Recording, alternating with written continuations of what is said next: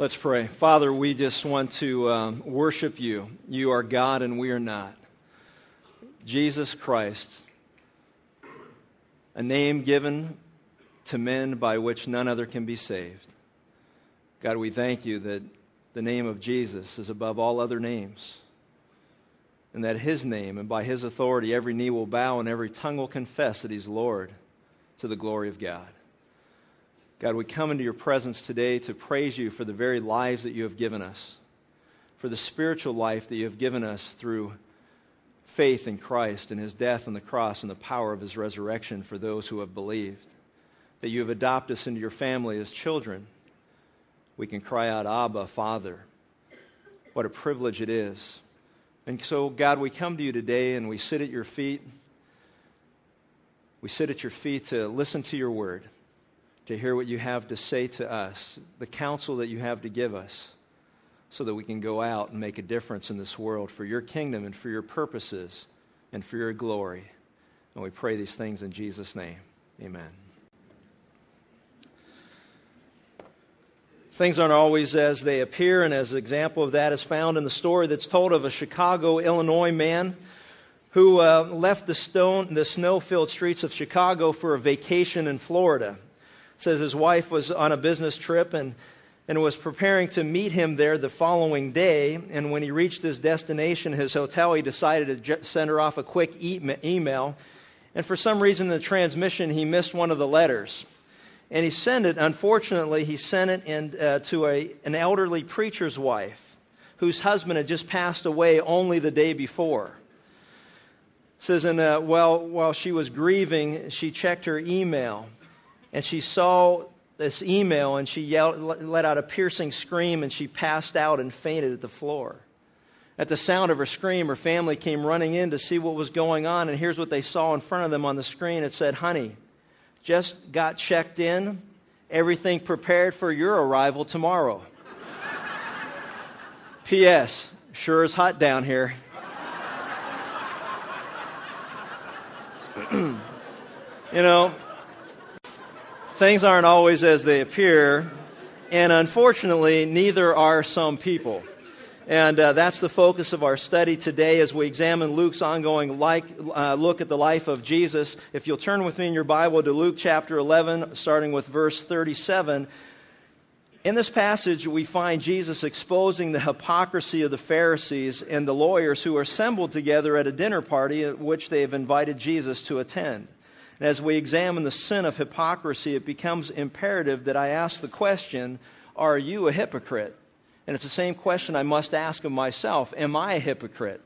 And we have to examine ourselves in the light of what God's Word has to say. Am I a hypocrite? Are you a hypocrite? And how do we know, other than the fact that we measure ourselves against the truth of God's Word? And so in Luke chapter 11, we start with verse 37. We read these words. Now when he had spoken, a Pharisee asked him to have lunch with him, and he went in and reclined at the table. And when the Pharisee saw it, he was surprised that he had not first ceremonially washed before the meal. But the Lord said to him, "Now you Pharisees clean the outside of the cup and of the platter, but inside of you, you are full of robbery and wickedness. You foolish ones. Did not he who made the outside make the inside also? But give that which is within as charity, and then all things are clean for you. But woe to you, Pharisees, for you pay tithe of mint and rue and every kind of garden herb, and yet disregard justice and the love of God. But these are the things you should have done without neglecting the others.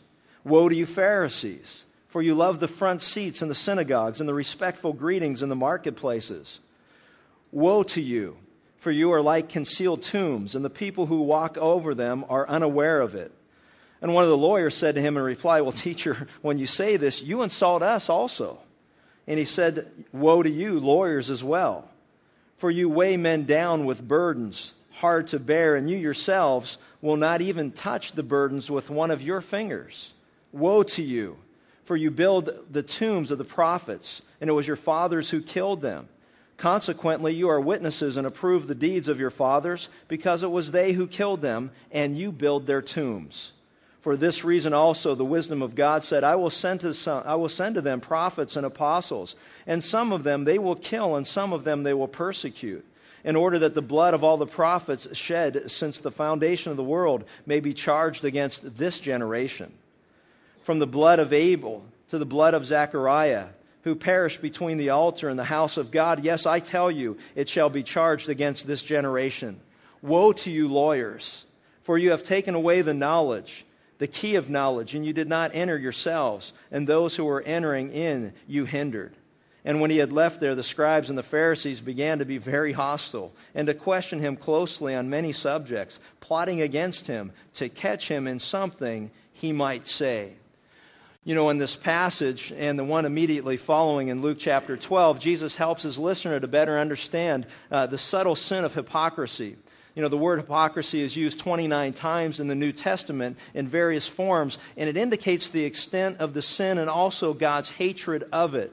You know, it therefore becomes extremely important for all of us to understand, you know, what constitutes hypocrisy and to refrain from similar behavior, as he warned as we listened to the warning that was issued to the Pharisees first and then the group of lawyers or scribes.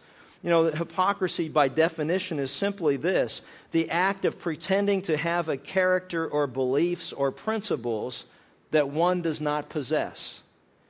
Pretense of virtue or piety, of false goodness.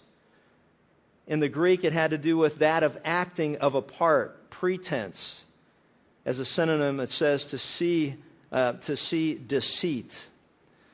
So a hypocrite, therefore, if we think about this word, a hypocrite is one who is given to hypocrisy, one who feigns virtue or piety, a pretender, an actor, a phony, a person who pretends to be one thing but is in reality something totally different. I don't know how many of you have ever run into a person who you felt was a hypocrite. And just there's something within the conscience that God gives us, is something within our own souls that are stirred up by a person who pretends to be something and we know that they're not. Now, a friend of mine happens to be an actor, and I had the pleasure of officiating at their wedding several years ago.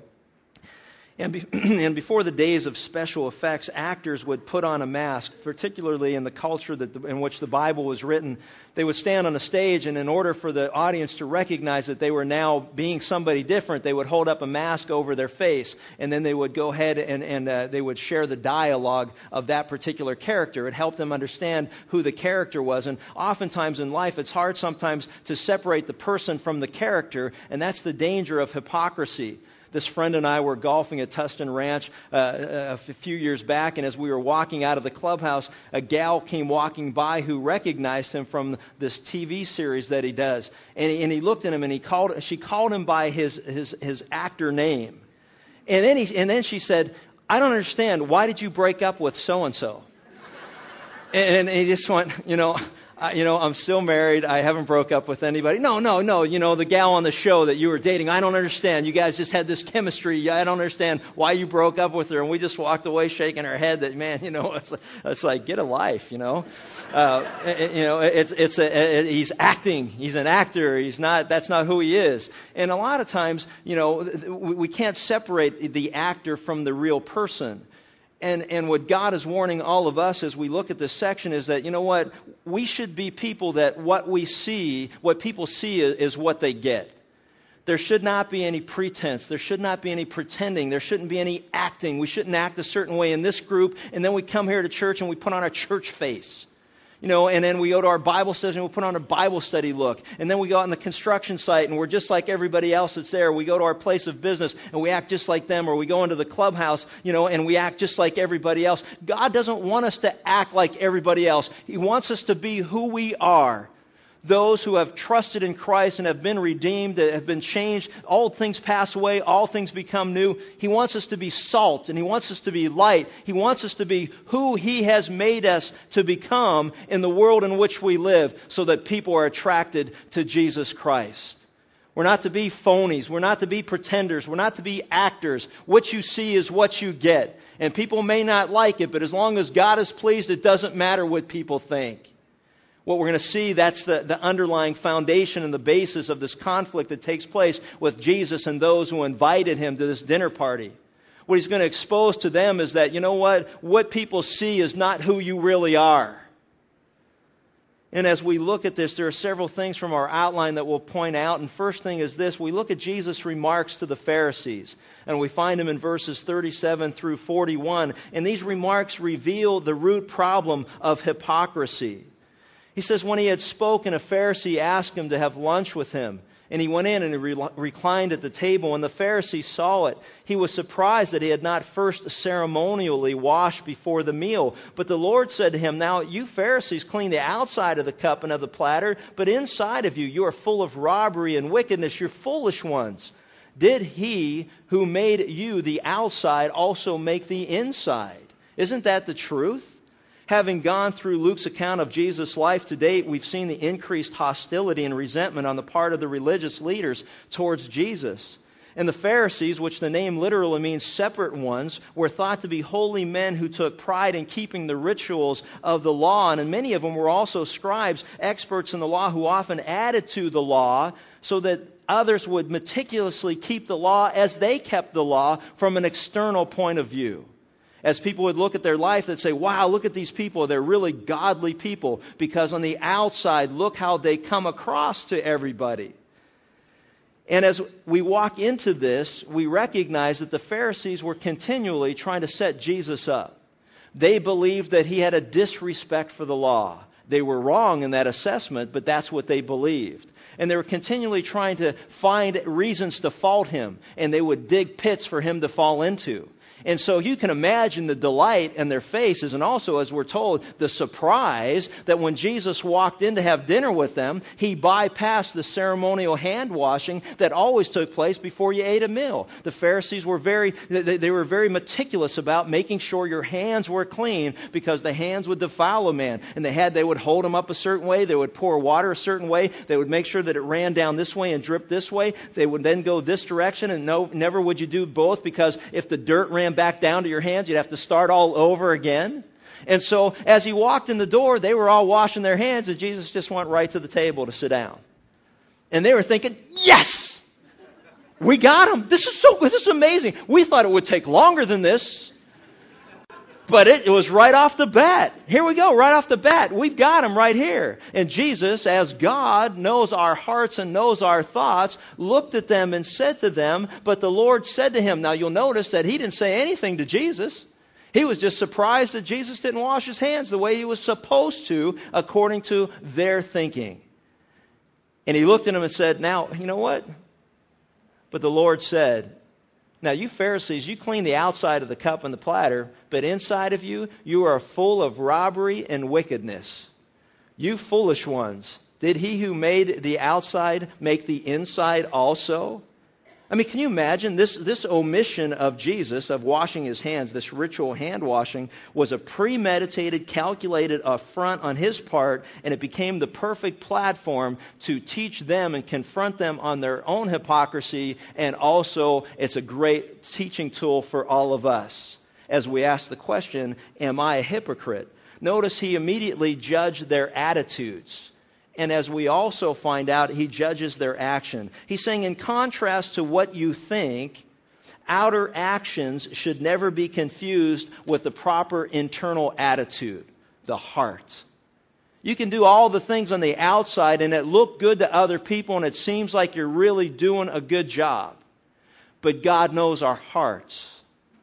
My prayer, my concern is always that people that are involved in serving God in any capacity, while we could put on a happy face and a happy front, and we can make it look like we're really, serving God, God knows the bitterness and the grumbling and the moaning and complaining of our heart. My concern is that any of us who are involved in ministry in any area, whether it's leading worship, teaching the Word of God, serving in other areas, that we don't have a hypocritical approach to worship. That we don't stand and we lead in praise and we have a happy face, but God knows our hearts are far from God. Because as we'll see, God's not mocked by that. And what Jesus calls to light, and he sheds a light on, is this: you look like you're doing the right things externally, but you're far from God. you're far from God. And attitude always precedes action. What we think is who we are and what we become. That's why Jesus said, it's from the heart that proceeds every evil thing in a man. It's from his heart. What he thinks first is ultimately then what he does. That's why the Bible warns so clearly that you and I are to always take captive every thought to the obedience of Christ. How we think is how we will act, is what we will become. Attitude determines action. And we need to recognize the danger of our thought life. If you'll notice, everyone that falls in Scripture, there was always a thought life that preceded their sin. David, he saw Bathsheba. He thought, wow, wonder what she would be like to have. And he began to think and entertain those thoughts, and those thoughts led to his action. Where he made his mistake was, number one, he should have had his eyes looking straight ahead. Number two is he should have been out on the battlefield with the rest of his men. He shouldn't have been there goofing around and doing things he shouldn't have been doing. He should have been more disciplined in his spiritual life. He should have had his eyes fixed straight ahead. He shouldn't have been looking around, entertaining these thoughts. And that's why he ultimately fell. That's why Jesus said when you lust after a person in your heart, you've already committed adultery because you're already planning and plotting and thinking about what it will be like. Take every thought captive to the obedience of Christ. And Jesus revealed that, their external action should never be confused with internal attitude. We need to be aware of that as well. The problem with the Pharisees and many folks today is that they gave externally, but they did not give themselves to the Lord. Jesus cited the ultimate sobering reality that God knows. He said, you're foolish people. He said, you're foolish people. He says, but give that which is within as charity, and then all things are clean for you. Jesus on a similar occasion said, you hypocrites. Isaiah was right when he prophesied about you. These people honor me with their lips, but their hearts are far from me. They worship me in vain. Their teachings are but rules taught by men. Matthew 15:7-9, as he quotes from Isaiah 29:13. Their external lip service was at odds with their internal heart reality. They were far from God. Their freshly washed hands contradicted their dirty, unwashed hearts. It would be like saying to a person who has a dirty vocabulary that the way to clean up your vocabulary is to brush your teeth. Now, I got to admit, there were times when our children were younger when they said stupid things that we helped think about it with a little squirt of liquid soap. It's beautiful. Hey, call social services. But I'll tell you what, man, you get one squirt of liquid soap, you think twice about saying stupid things after that. And it'd be like they'd be crying and bubbles would be coming out of their mouth and their nose and stuff. And it was like, hey, you know what? But we all got to learn somehow. And but the reality is, it's not it's not the tongue that's the problem. We got to tame the tongue, but the way you tame the tongue is with the heart. Now a whole bunch of you other people are feeling so good about how you disciplined your kids now. You're like, oh man. He squirted soap in their mouth. You're going to go to your kids and ask for an apology now. Our pastor squirted soap in his kid's mouth. All we did was ground you. But the reality of it is that, our hearts need to be right with God. How do you have a right heart with God? Hey, the Bible says if you confess with your mouth that Jesus is Lord and believe in your heart that God raised him from the dead, you shall be saved. See, with the heart man believes, resulting in righteousness, and with his tongue he confesses unto salvation. See, we all need a heart transplant. The great physician, the greatest cardiologist ever, Jesus Christ, the great physician, he replaces a hard, cold, stony heart with one made of flesh that is sensitive to God. We need our hearts changed. We need a heart transplant. And all the external things of the world can never make up for that heart transplant that comes by grace through faith to the finished work of Christ. Do you have a new heart? One that is made of flesh and not of stone, that is hard and cold towards God, but one that is sensitive to God. See, Jesus' words literally read, but rather give what is inside as your offering to God, and you will find everything is clean for you. As God's people, He says to you and I who have come to faith in Christ, He says, you know what, give what is inside. Give up your sin. Give up your wickedness. Give up your evil. Stop presenting yourselves as instruments of unrighteousness, but of instruments of righteousness for God.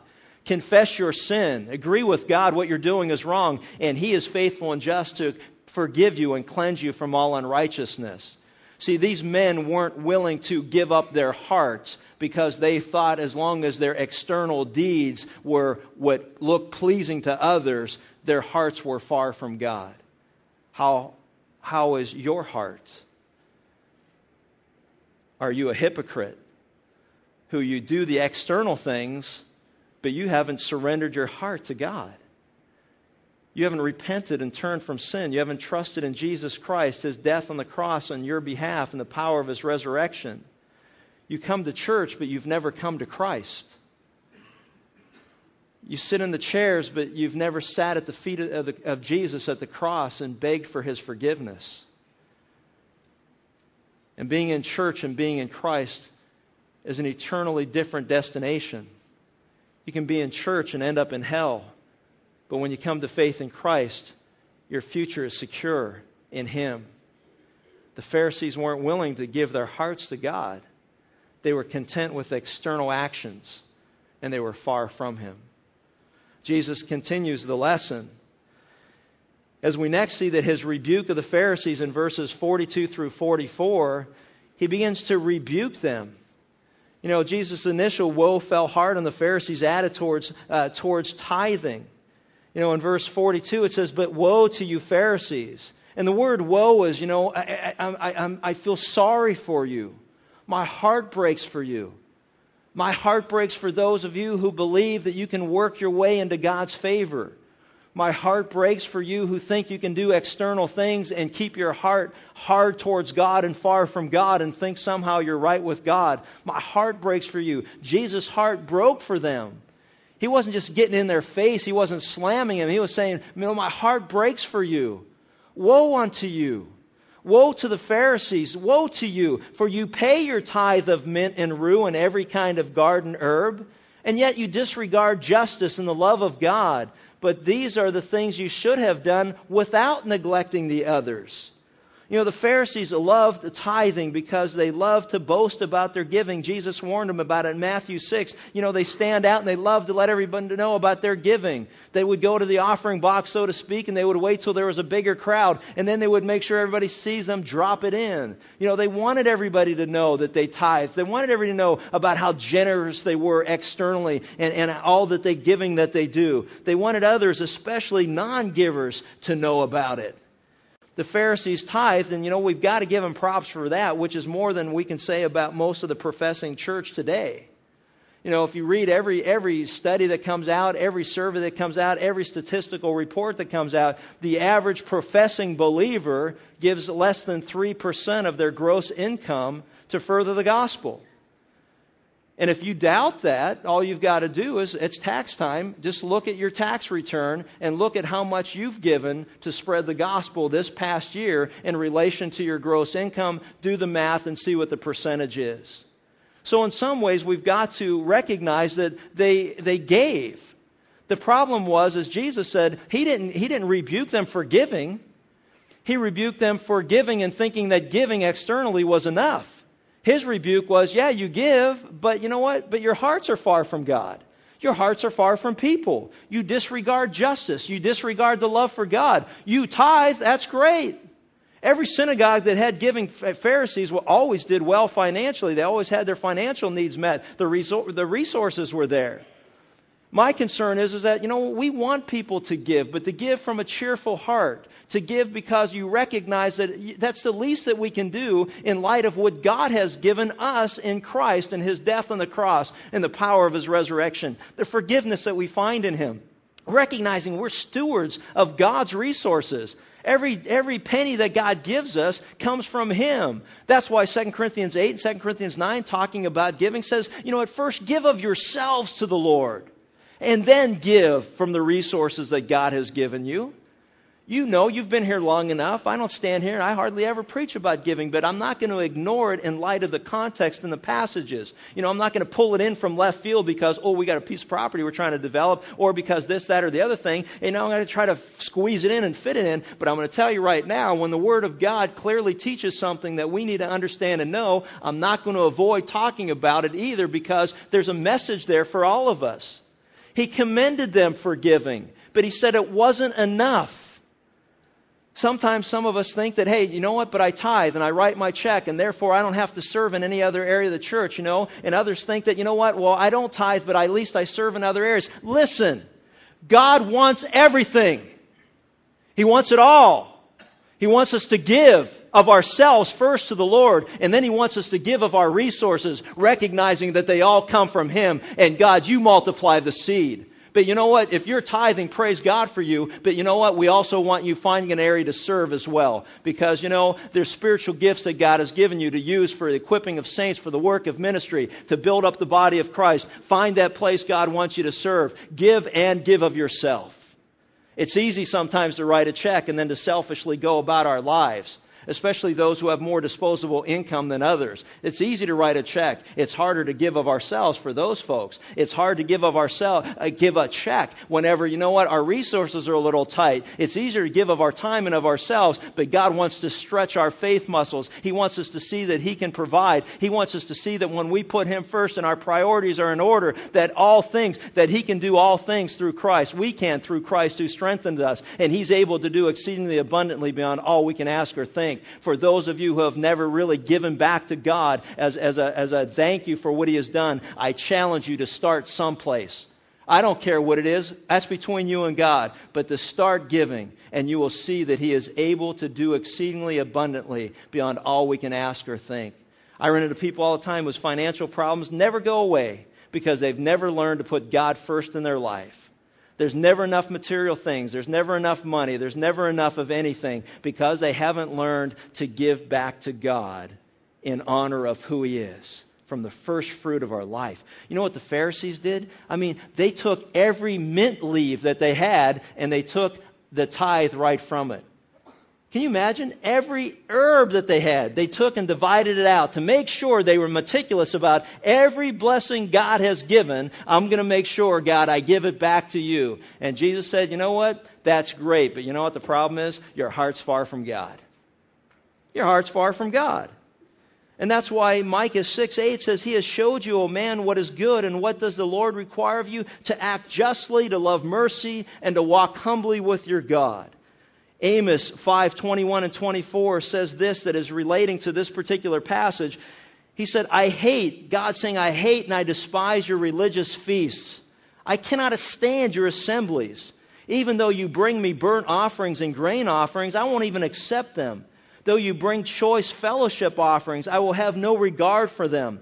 Away with the noise of your songs. I will not listen to the music of your harps. But let justice roll on like a river and righteousness like a never-failing stream. He's saying, basically what he's saying to us today is that, you know what, your church service gets me sick. It gets me sick. I see you give, but your heart's far from me. I hear you sing songs of praise, but you're not even paying attention to who I am. You're not even focusing on me. You're focusing more on whether you like the song or not, whether this is your kind of music or not. He said, what about, where does God come in? When do we think of Him and praise Him and worship Him? I'll tell you right now, there are some songs that we sing here on Sunday mornings. They go, hey, you know what? It's just not my music style. But you know what, though? But if it helps me to focus on God and to praise Him and to come into His presence and worship Him and give Him the praise and give Him the glory, then praise God. And we need to recognize and understand, look around, man, we've got a whole group of people that are just so different from one another. And we got little lobbyists that run around going, hey, you know what, make sure you tell everybody we like the old hymns because then they'll do more of them. And then we got the other lobbyists over here running around saying, hey, we want contemporary music, so we'll do more of that. And then we're all trying to, jockey for posturing and positioning. And all I'm going to ask you is what I ask of myself. Have you thought about what God is pleased with? Is it honoring to God? Does it please God? Does He accept our worship? And is it a pleasant sound in His ear? or because of all the grumbling of our heart, he says, you people get me sick. Knock it off. It's not about you. It's about him. And it always will be about him. My prayer every time we get together is, God, are you pleased at what we're doing? Are you pleased with our worship? Are you pleased with our offerings? Are you pleased with my presentation of your message to people? And if you're pleased, that's all that matters to me. And I don't really care what anybody else thinks. Don't take that personal. Well, maybe you should take it personal. But that's what I'm learning about hypocrisy. We say things with our lips, and our hearts are far from God. My prayer is that we're all broken over this, that our heart breaks, that we ask God for forgiveness, and we focus on him again, because it's all about him. See, their problem was they wanted people to be pleased by what they did. Now, you think that it's tough sometimes, and I know it's tough because I'm dealing with the same thing that you are, and, God's Spirit convicts my heart when I'm wrong with God. All Scripture is inspired by God and profitable for teaching, rebuke, and rebuke is what we've got going here, correction and training in righteousness. That's a good thing. But now, put yourself at this dinner party. I want you to stop and think about this for a second. It's one thing to say, I think the food's a little undercooked or overcooked. It's another thing to be going, you know what? You people are just dirty. You're just filthy dirty from within. Your hearts are far from God. It's like, woe to you. My heart breaks for you. You give, but you don't show justice and mercy to people. They would go to the offering box, but when somebody had a need, they would walk right by him. See, the problem is that, Jesus pointed out their hypocrisy by calling attention to their pride. In verse 43, he said, here's the problem. Woe to you, for you love the front seats in the synagogues and the respectful greetings in the marketplaces. You like to be up front. In the synagogue, the seats up front actually didn't face this way. They faced the audience. And they liked everybody to see that they were up front. And then when they'd hear the rabbi preach, and then they would go like this. They'd go. Or they would go, like they would show their disdain for, what that was or what the other thing. And they liked people to see them. They liked to be up front.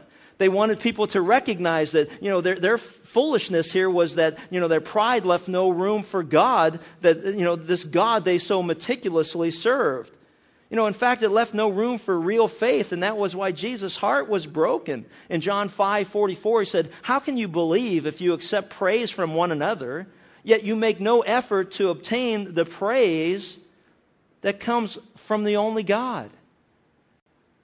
It's like what he's saying is, what's wrong with you people? Why are you so worried about getting praise of men and you're not concerned about the praise of God?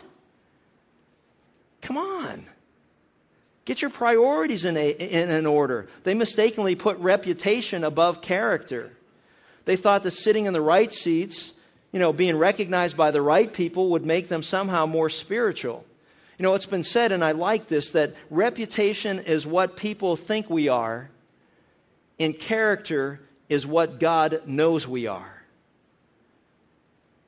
We need to become more focused on our character than our reputation. Though reputation is to be desired more than gold or silver, if our character is right with God, then our reputation will be right with some men. Not all men. I'll guarantee you, if you're light in the place of your business, if you stand for Jesus Christ and the gospel, Him crucified as a believer, at your place of business, in your family, at your school, on your team, in your community, in your neighborhood, if you take a stand for Jesus, let me tell you something. Not all men will like you. Some will hate and despise you. Jesus said, beware if all men think well of you. If everybody's saying good things about you, then you know what? You're not preaching truth. Because there's no way in a fallen world that fallen people are going to speak highly of you if you confront them of their sin and their need to repent. There's just no way. The hypocrisy of the Pharisees still exists today, and we must guard against Christian celebrity.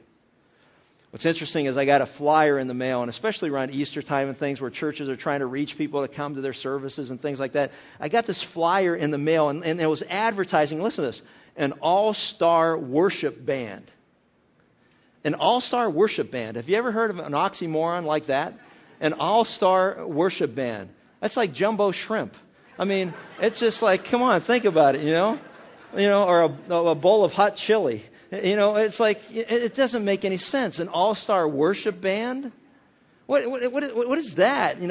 It's calling attention to the band, the praise band, and not to the God we're here to praise. There's no room for all-star worship bands. Worship isn't watching and enjoying others perform. It's participating. It's being led into the presence of God and recognizing that He is worthy of our praise.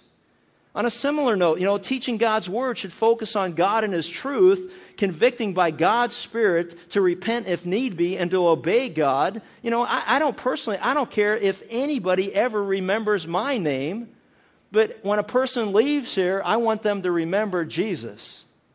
I want them to remember their need to turn from sin and to turn to Christ. I want them to realize that God loves them and sent Christ to die on the cross for their sins. I want them to realize it's all about Jesus. I want them to realize that, if any man's in Christ, he's a new creature. If he's not, he's dead in their sins. And they have a need to go to the cross and seek His forgiveness, trusting in His death and in His resurrection. I don't care if anybody ever knows my name, because I know God does.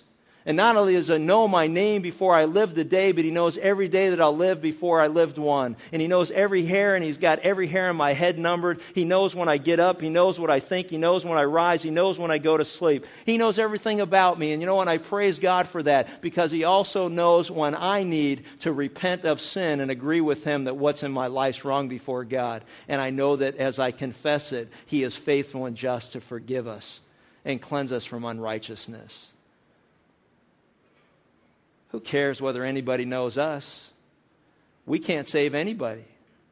But it matters whether they know Jesus, because He's the only name, the only authority that God has given to men under heaven by which men can be saved. It's all about Him. Jesus' last woe or rebuke of the Pharisees focuses on their deception. Notice in verse 44. He goes on to say that here's the problem. Woe to you, for you are like concealed tombs. He said, you're like concealed tombs. And the people, they walk over them, are unaware of it. He said, and it's really important to recognize and understand that with the dead, any contact with the dead would defile a man. Numbers 19, 11 through 22. And that's why Matthew mentions the yearly whitewashing of graves before the Passover. They never wanted anybody to walk over a dead person's, a tomb of a dead body, because it would defile a person. And if you were defiled, you couldn't go into the temple. And you have to go through the ceremonial cleansing. And so what he's saying is that, you're just like these dead tombs. The irony here is that the Pharisees were so concerned about external religion, they were actually sources of spiritual contamination to those who were unsuspecting of the filth and dirt within them. They were unclean. They were, as it were, full of dead men's bones, so as to speak.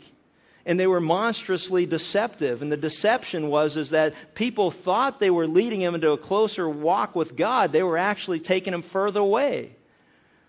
They were contaminated. They're like a person that worked at a restaurant, that had some type of, hepatitis, and they were serving food, and people that came to the restaurant were eating the meals and thinking that everything was fine, to find out later when they got sick that it was somebody that was serving them food that made them sick. They didn't see how dirty they were, because they couldn't see what God saw. All they saw was the external things, and they looked pretty clean. And Jesus said, you're not clean. The internal, real lives of the Pharisees didn't resonate with what they professed, and isn't that what hypocrisy is all about? What they were inside wasn't what they were projecting outside. They were filled with greed, they were stingy, they were hard-hearted, they were prideful, they were arrogant. And the point of all of it is, it's inevitably, as it communicates to us, are we hypocrites? Think about that. Are we hypocrites? Do we walk around and make sure that we give the exact percentage of our tithe, and yet our love for God doesn't exist? Do we show up, ritually and make sure that we're at church and we take pride in the fact that, hey, I didn't miss it all and I got so many consecutive days going or whatever it is, and yet our hearts are far from God the rest of the week? Are we hypocrites? We need to recognize and understand that God knows our thoughts and our desires and our actions. And we need to make sure that what we profess with our lips is the same that is what is in our heart. What you see is what you get. Would you be willing to have people follow you around during the week, to talk to your spouse, to talk to your children, to talk to your employer, your coworkers, and ask them about your faith in Jesus Christ? How many would be surprised that they would find out for the first time that you were a Christian? I hear that regularly. I didn't know that he was a Christian. Oh, I didn't know you were one either. Well, why don't any of us know? Because none of us live like we're supposed to live in a manner that's worthy of our calling.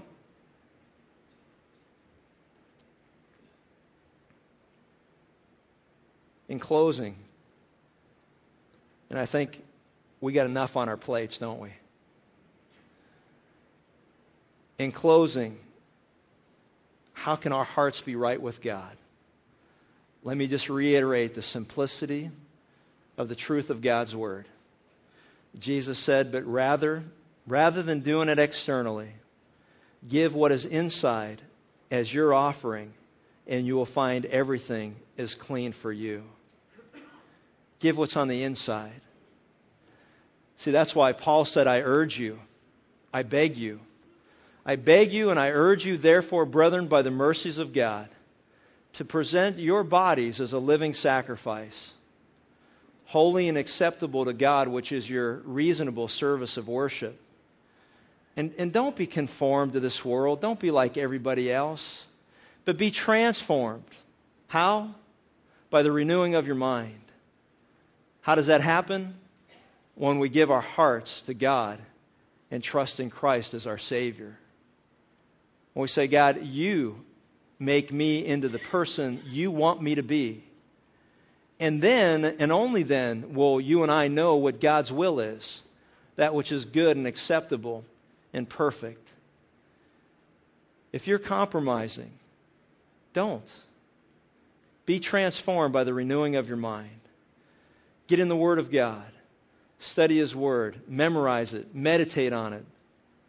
Have deep roots so that in the day-to-day battle of this life, we will be everything that God expects and demands us to be, so that He can use us to draw people to the cross, so that He can use us to bring glory to Himself. Let's pray. Father, we thank you for your word. And God, I know there's nothing easy about listening to this. And I can't even imagine being one of the Pharisees at that dinner party and being rebuked by the very word of God in human flesh, the Lord Jesus Christ. But God, you tell us that all Scripture is inspired by God. It comes from your mouth. And is profitable for teaching truth, for rebuke when we're wrong, that we need to recognize and know when we're wrong, for correction of how to be right, and for training how to stay right. God, I pray for those who are living a hypocritical life, that what we see as people on the outside isn't what you know to be true of the inside or of the heart. God, that they would turn their hearts to you, that you would take that piece of rock and you would remove it and replace it with a heart of flesh that is sensitive to your will in their life. That they would repent and turn from sin and turn to Christ as the only provision for the forgiveness of sin, His death on the cross and the power of His resurrection. To be born again by your will and not by our own efforts. To be adopted into your family as a child of God to those who believe in His name. And God, as my prayer as your people, as your children, that we will not live hypocritical lives like an actor who pretends to play a part or a role of a believer. But the world, when they see our life, they recognize that, you know what you see is what you get. And the tongue of our mouth and the tongue of our shoe are going in the same direction. And they're not surprised to learn that we are one of your people. In fact, they expected it because they have seen the way we live. They have heard the words that come out of our mouth. They have seen our love for you. God, I pray that you would continue to bless our offerings, that you will multiply that seed for your purposes and for your glory, and that we will give with a cheerful heart, knowing that it's just a thank you, a small token of appreciation for everything that you have given to us. I pray for those who think they're buying your favor, that they recognize that that can't be done. That if they're given for any other reason, that they should just stop and give themselves first, and then give of the resources you've given them. God, we love you. We thank you. We praise you for your word, even when it's tough to hear and tough to accommodate in our life. We know that it's truth, and your truth sets us free. We praise you and we thank you in Jesus' name. Amen.